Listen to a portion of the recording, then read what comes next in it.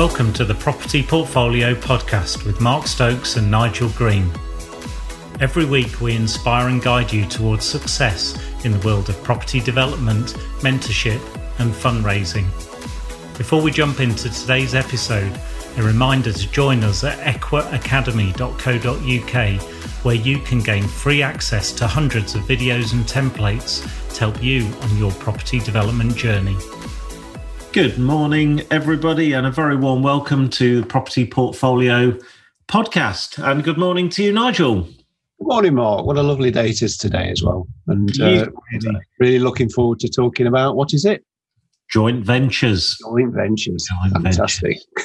Wow, we've been involved in joint ventures for about 30 years now, and really important. And we do see an awful lot of joint ventures in the property world and in business. I mean, it really does help accelerate and promote people's businesses, and they can just be fantastic. But of course, with any upside, there's always things to look out for as well. So This session is going to be a real eyes wide open on some of our experiences and really passing some more golden nuggets to you to make you as safe as you possibly can be as you seize those opportunities of joint ventures. Mm. And I guess we think we're a pretty good example, Nigel, of a joint venture. Our two families have been working together now for many, many years.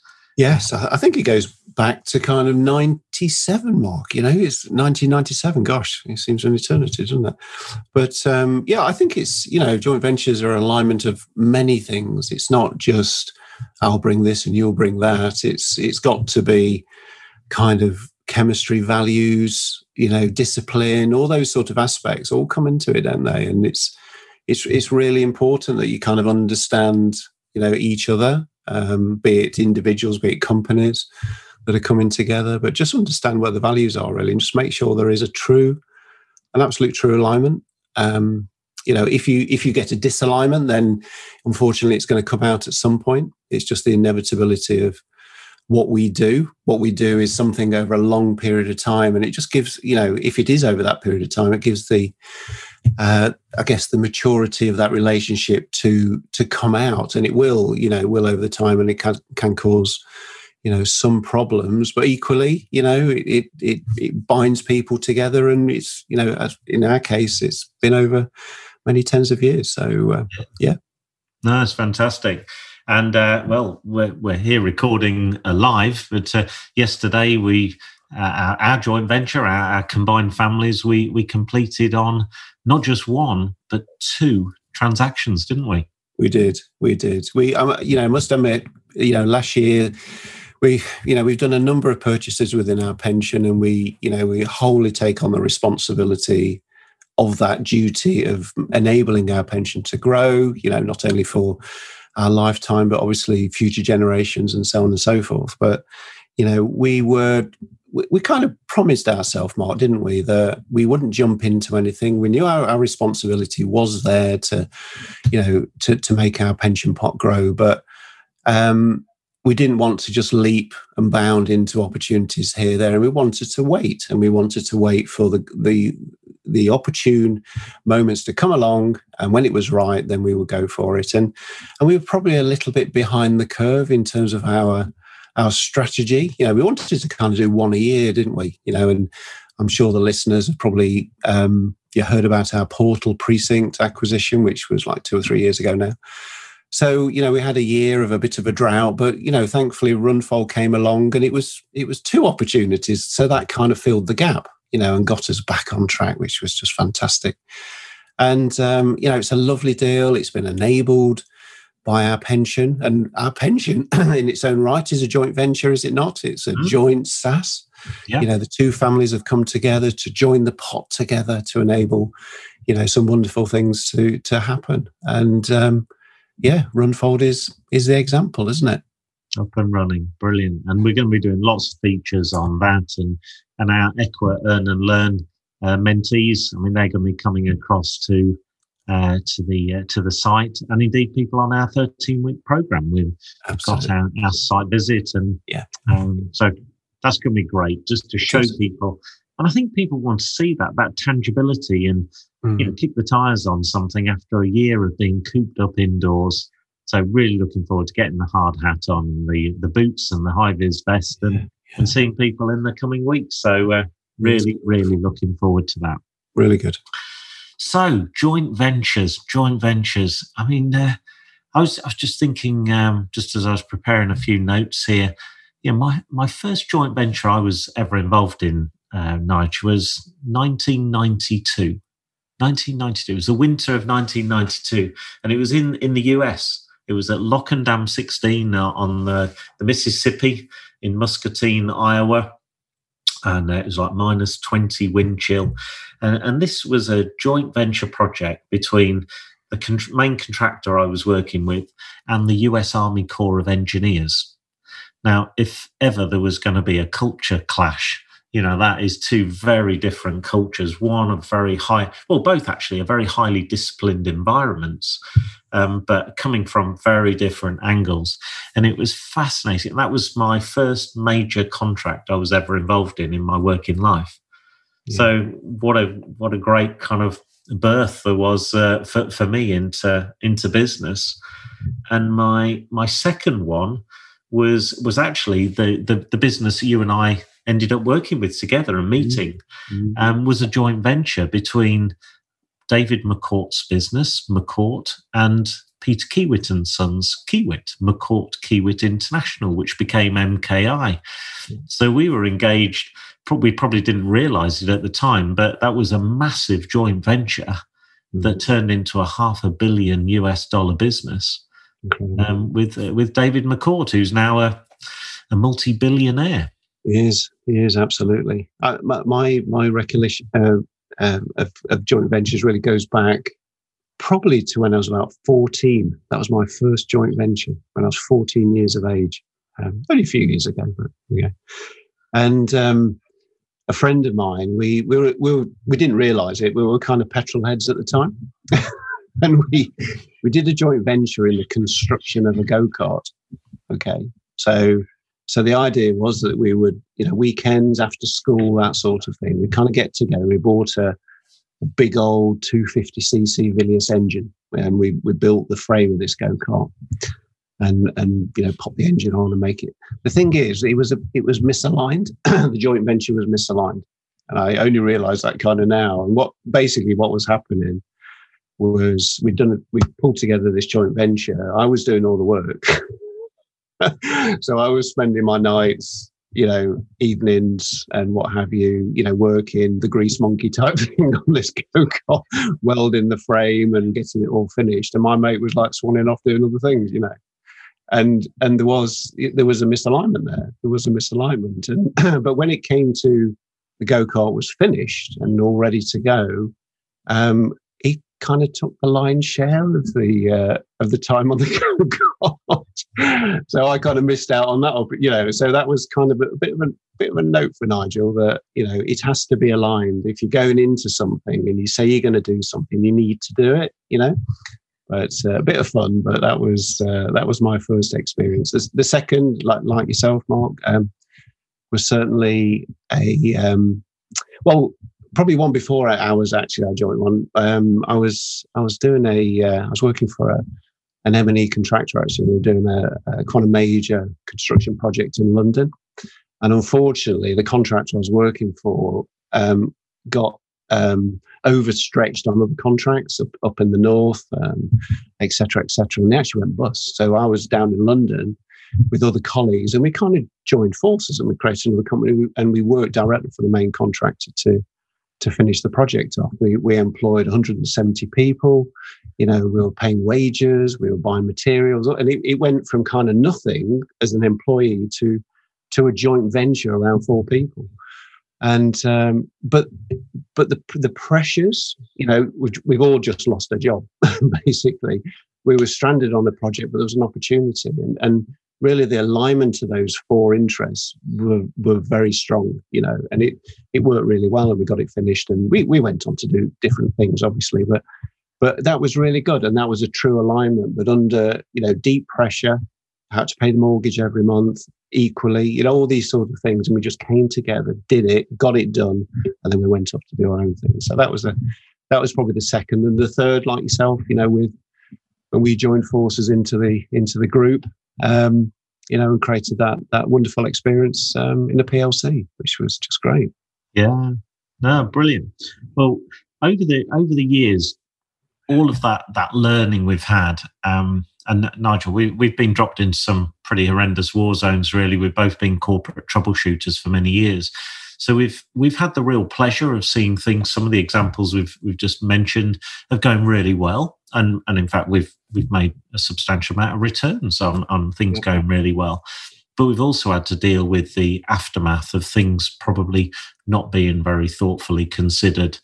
And that can be a pretty horrendous situation, can't it? When you've got things that are starting to unravel. And quite often, there are some common traits, there are some common reasons. And we've not just been dragged into those situations or parachuted in to solve them once or twice, many, many times across our corporate career. So you can see trends emerging. And we use a system called COVERED, COVERED. And COVERED, it's an acronym of some of the things that you might consider when you're considering going into a joint venture. Don't go into it lightly. They can be absolutely phenomenal, and they can really make your car go, significantly faster, to quote the phrase of Frank Williams. But there are things that you do need to do properly. So, COVERED. Shall we start with the first one? C. So C is for contracts and structure. Well, I'll tell you what. We've had to unravel some pretty horrendous situations, and I think that for me is top of the list. Lack of contracts, whether that be a shareholder agreement, a formal contract, the structure of which you have those shareholders and contracts. And it is something that when we look at joint ventures now, and we're doing quite a lot of joint ventures, aren't we? We spend a lot of time, don't we, with our professional team to make sure it works for all parties, not just for us, but for all parties. Absolutely. And I think there's something called heads of terms. So, it's the principle. It's a single sheet of paper, essentially, but it defines the principles of the agreement between the two parties. And it's a really useful document, actually, and very fundamental when you're going into contract. So you agree at your level, at a non-legal level, what each party is going to do. And you agree it in your words. And then that way you can then share that information with the respective legal parties, and then they could kind of turn it into the legalese, if you like, that sits behind the words. But I think fundamentally that's a good starting point. If you don't have that and you then just go into legals, first of all, the lawyers are disconnected because they're not sure exactly what's been agreed, and each individual's duty is there to protect their client. So you can imagine this creates a whole enormous, war zone, I suppose, of legal banter backwards and forwards, and it can just extend the time period, etc. So heads of terms, I think, is really, really important, for two parties, three parties, four parties to sit around the table, virtually or otherwise, and just agree, the principles of what you're going to go into the joint venture on the basis of, really. Yeah. I think that's a fantastic piece of advice. It can be quite overwhelming for some people, thinking contracts. I mean, we would use an experienced quantity surveyor maybe for property contracts, from a legal perspective, lawyers, but to actually sit down face to face with your joint venture partner and just sketch it out on a blank sheet of paper. What do we both want out of it? How are we going to structure? And then leave the legal profession to put it into legalese. I think that's a brilliant idea. And that heads of terms, we've been asked quite a lot, can we have a template of heads of terms? And really, it's what both parties want out of it, isn't it? What we're putting in, what we're putting out, how we're going to do it. So the layman's language of heads of terms is the advantageous part of it. You can get creative and leave the lawyers for the detail. Absolutely, very much so. So that's the power of contracts. You must have your contract buttoned down structures. I guess the phrase that we use time and time again is ask the tough questions in the good times. And when you're putting a contract together, the heads of terms can be a great document to put together. It's really quite inspiring. But when the lawyers then get involved, they're going to start asking those tough questions. And you want to be in a good frame of mind when you're considering those. You know, we had a joint venture where one of our business partners sadly passed away. You know, what happens if I die is most definitely a tough question to ask in the good times.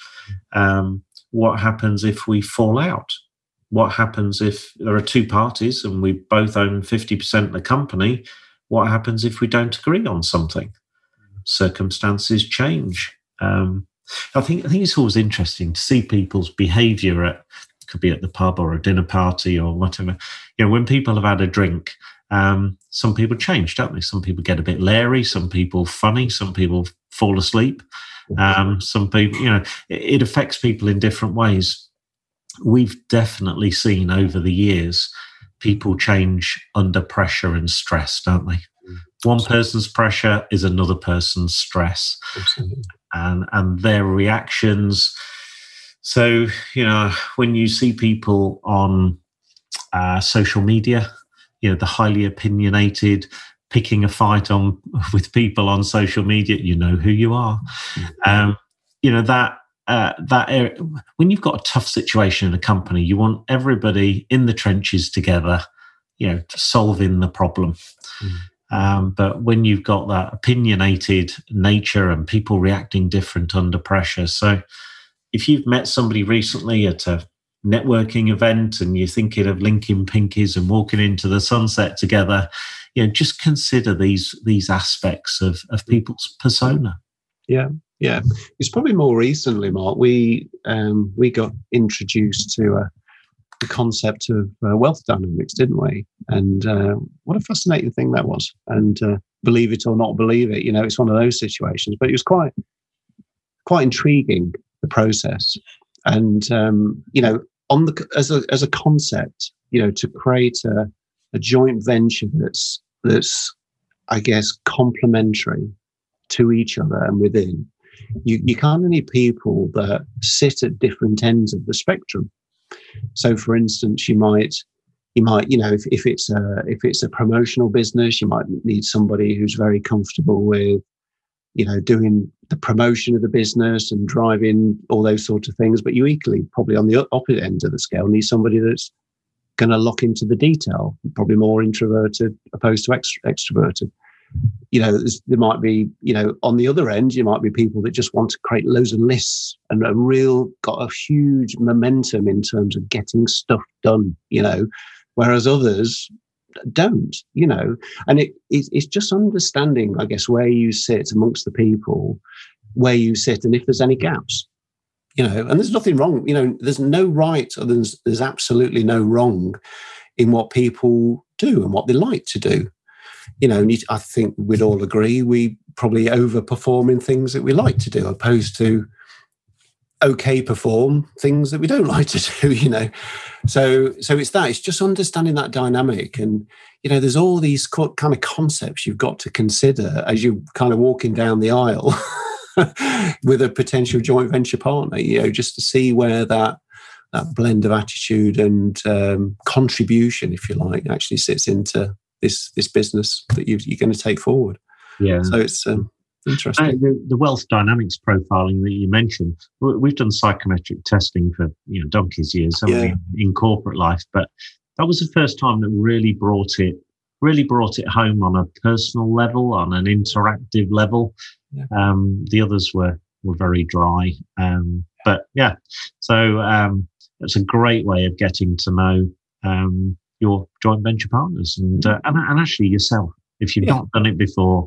Yeah. And you'll find out why you were frustrated that somebody else maybe couldn't do what you thought they should be doing. And you know, this round peg square hole comes to mind. Yeah, it is. And, you know, just using it. And I take that point, actually. It was interesting for me personally, because I kind of understood myself and I went, you know what, that is actually me.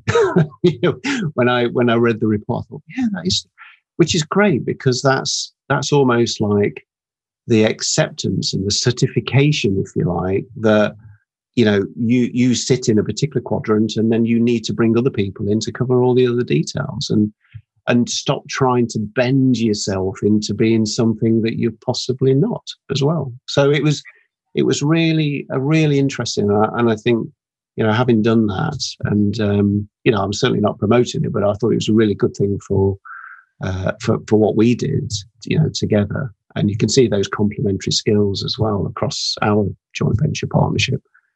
But it was just the acknowledgement of that, and I thought it was great. You know, it's really good. That's excellent.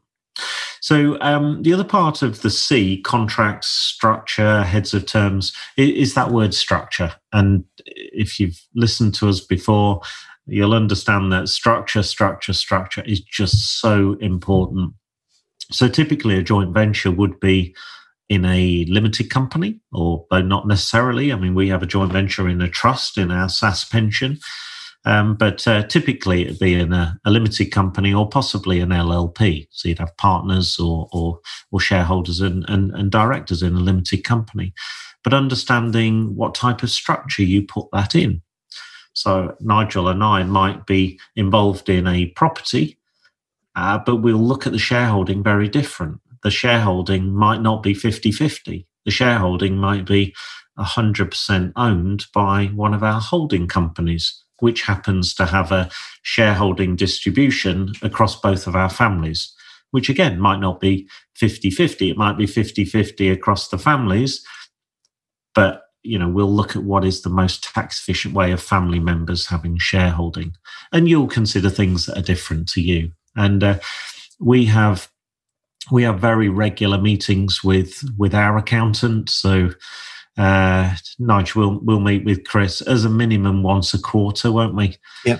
And Chris has an overwatch of our pension as well as all of our companies, so can really understand the big picture of not just looking at past results, but forecasting where we're going, so can make those strategic decisions. It's that moment in time, isn't it, with our accountant, that we just kind of exhale everything that we're doing to him, and he can just sit back in his seat and listen to what, you know, we're telling him that we've done or we're doing, and those sorts of things, and it just gives him that wider picture. And those meetings are always great meetings, aren't they, Mark? We always come away from those, be it Zoom meetings at the moment, but come away with a nugget. There's always a nugget we take away, that we're just taking the efficiency of what we do just 1% closer, you know, to the objective. And it's just wonderful. And, you know, quarterly, it's probably about the right sort of timing, to be honest, because it's given us enough time to implement what is, you know, maybe things that he's suggested to us the prior quarter. You know, we've had kind of that period to implement it, and there's so many other things that have come up as well. So, you know, just that connection every quarter works really well for us, and as I say, it gets us more and more efficient every time we get off the phone from him. So it's really good. Absolutely, and we've just had an example of that, haven't we?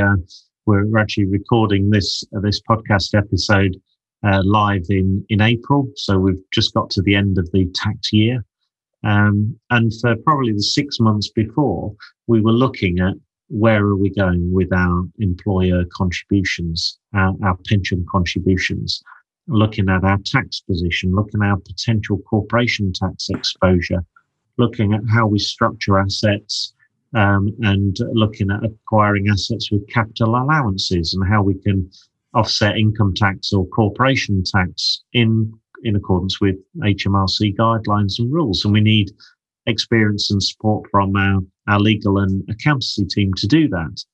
Now, that's fantastic. I mean, Nigel and I are so aligned in what we do. Are you aligned with your potential joint venture partner?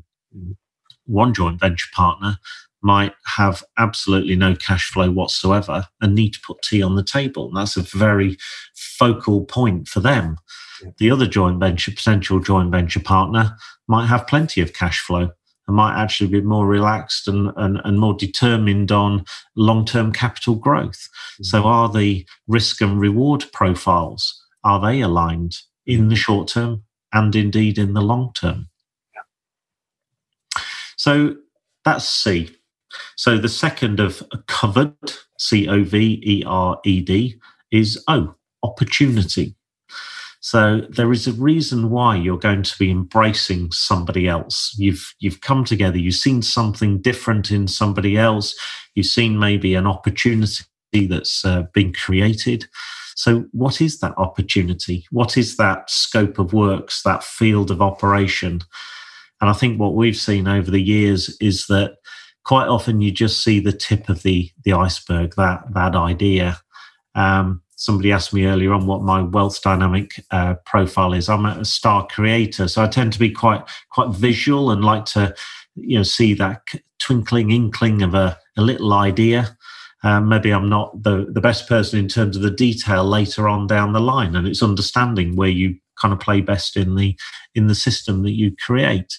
So understanding what this combined opportunity is that you're seeking, and putting a frame around it. What is the ecosystem of that business now, and what could it be?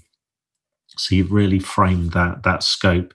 And there are lots of opportunities, and I think that's why we see so many people out there in property, because property is so diverse, isn't it? It's a vehicle to get you to a better place. Cash flow, capital growth, ways of adding value, and many other strategies that maybe necessarily aren't property centric, but are more service related businesses. Yeah. So I think the world of entrepreneurship really does embrace joint ventures very well, although probably sometimes it doesn't execute them very well, Nigel. Indeed. No, that's right, absolutely. And the opportunities that are there, it's such a shame, because we do see it from time to time that they fall away because of circumstances. If it's one person just can't progress through an opportunity, but had there been a second person there to maybe support, bring something that was missing, that opportunity could have been realised and moved on. But yeah, so that is one of the beauties of joint ventures, isn't it? That you can make things happen. So. Yep, certainly is. The next one in covered is V, values. Have you got alignment of values? I mean, Nigel spoke about that right at the front, and something that Nigel and I really gained, I think going back to the 90s, Nigel, when we first met, the thing that brought us together, certainly from my perspective, was respect. Respect shines really bright and true in you, and I think that's probably due to your upbringing and martial arts. You spent a long time in martial arts, and that respect really brought us together. And that's kind of irrelevant to business. That's about life, isn't it? It is. Yeah, absolutely. Respect for each other and everybody around you, quite frankly, is some of our highest values. And, that's held true through all these years. And, if you respect, you get respect back. I mean, that's certainly the theory, and that's what you would expect. But, just operate in a very professional manner, be respectful, be conscious of other people's needs, wants, troubles, and just incorporate it into what you're doing as part of ventures moving forward. So it's probably one of the biggest, as you say, my background, my parents instilled that into me, my many tens of years in, high level international kind of martial arts training and fighting and, competing and all those sorts of things. That was one of the highest principles of respect, for each other and what have you. And it's a fundamental part of life, and so it should be in business as well.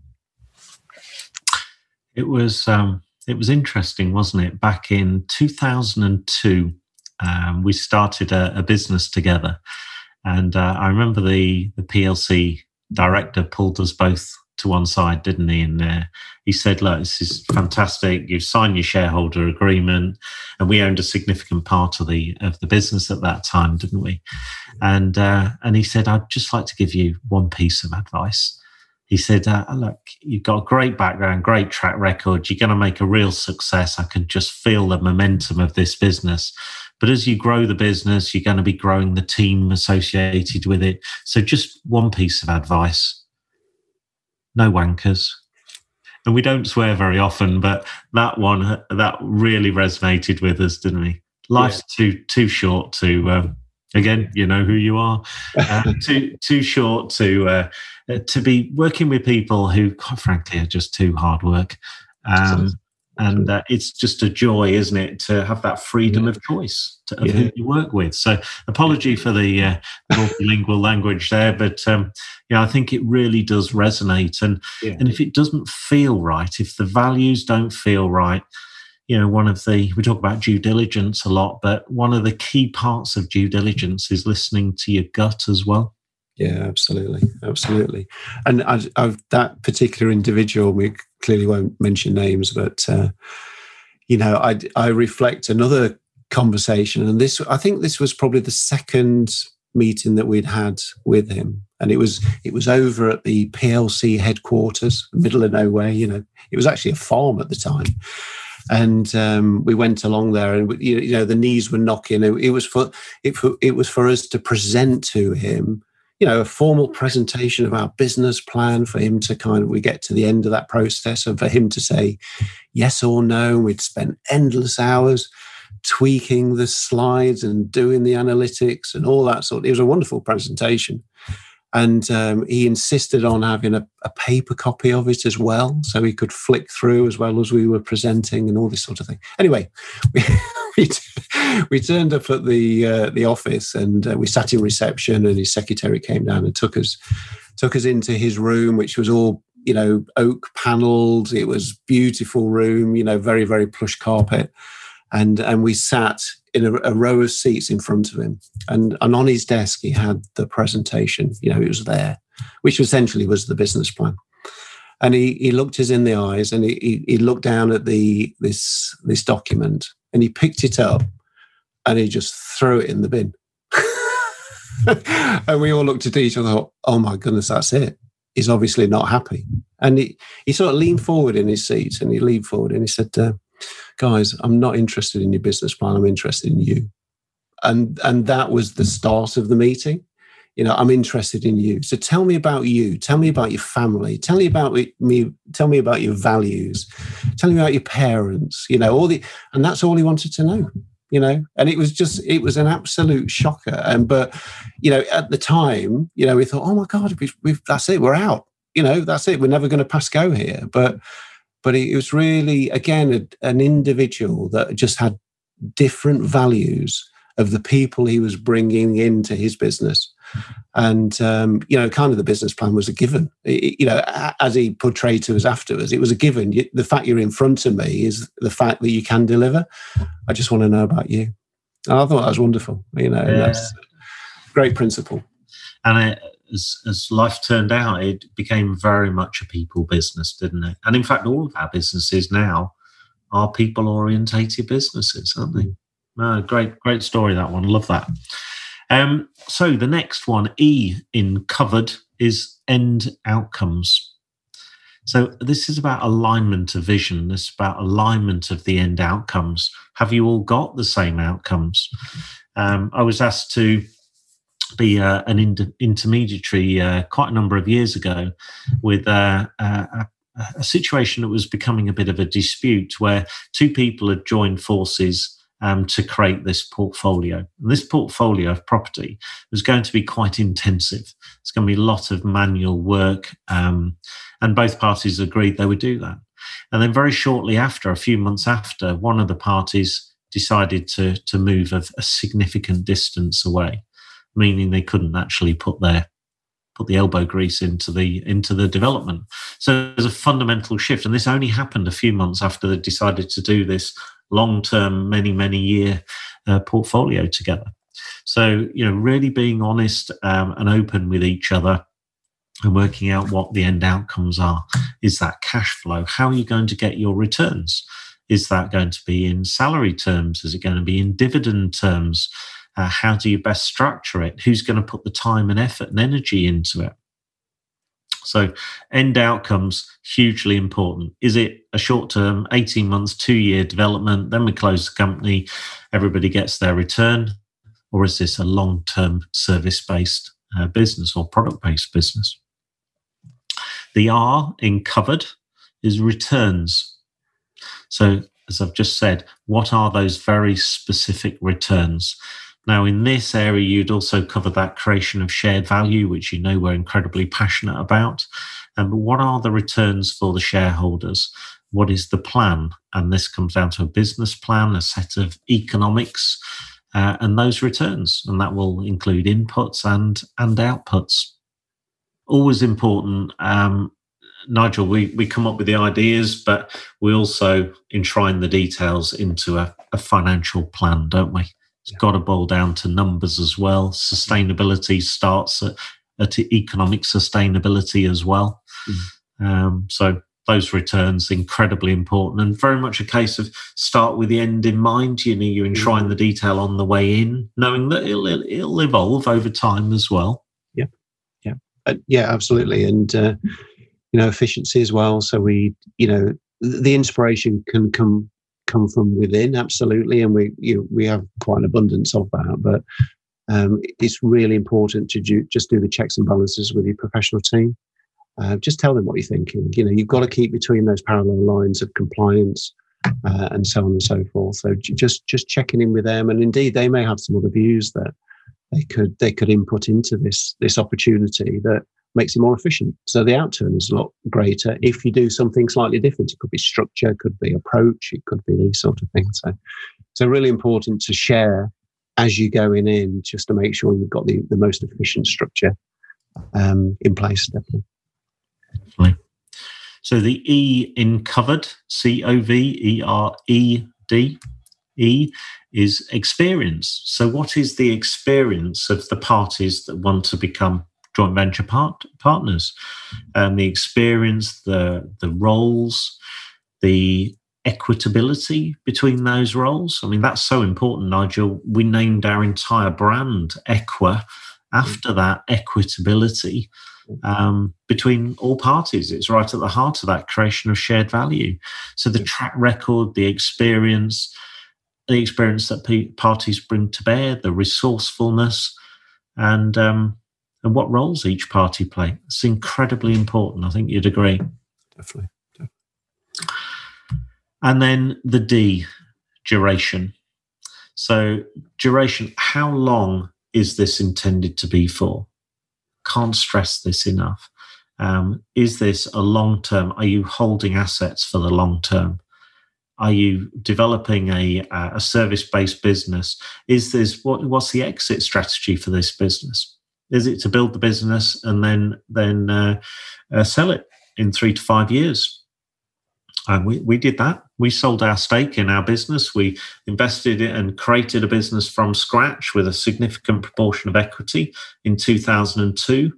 And we sold the business 5 to 6 years later, just before the financial crash, wasn't it, Nigel? We'd like to say that was great timing, but we hadn't quite planned it like that. But it worked out very well in 2008. So over that window, we built a business, and the objective was to sell that business at the end, sell the shareholding, which worked incredibly well. So, what is your strategy for your exit?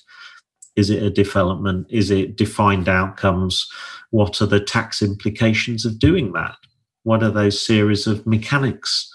Who's going to invest? How? So duration is incredibly important. And with duration also comes time as well. And you might consider the age group of the joint venture parties.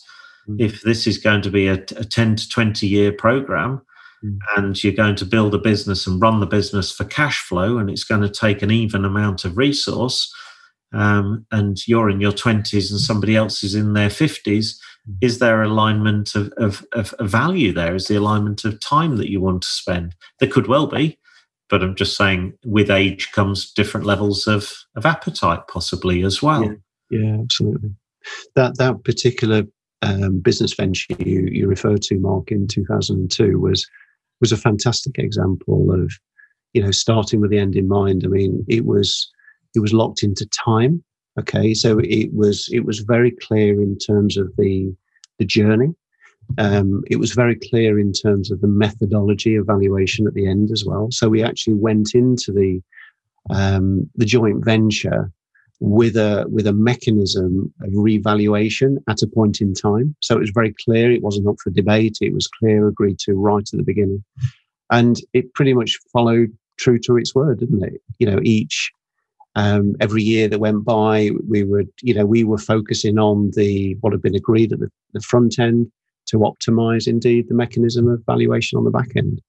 And but yeah, I think that whole process, I think, was a fantastic, and it's been created. The creator of that mechanism had been around for probably 50 or 60 years. And we obviously locked into that and learned a huge amount from it.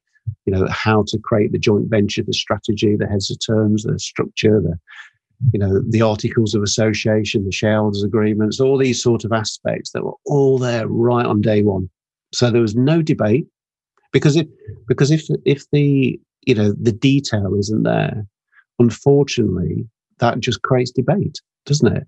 Debate can move into arguments. Arguments can move into a deadlock situation. All these sort of aspects. Get it off the table. Put it into a document that you all agree at the outset, and just drive your business. That almost sits in the drawer. Never to come out again unless it's the point you want to implement. But get it just all out on the table and get it set up professionally, and just avoid disputes. And dispute is a distraction, isn't it? It is, and the dilution in your effort, it weighs on your mind, night and day if you don't get it right. And how do you approach a subject? How do you challenge somebody about something that isn't going right? How do you work with them? And that's what we've been involved in, and I guess that's probably why we're fairly calm under pressure, because we've been involved in very high pressure situations before. Yep. To try and resolve. And we've seen how different people's reactions. Some people get angry, some people burst into tears, some people lie, some people just disappear off the face of the earth for a while. All different kinds of ways of approaching it. Some people kind of, to take a phrase, man up and just are there to, right, okay, that's in the past, it's gone wrong, how do we solve the problem? Yeah.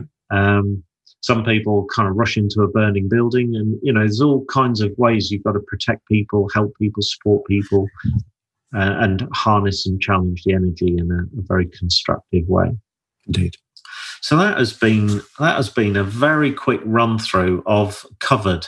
An acronym there that will help you to structure and understand whether a joint venture approach is right for you.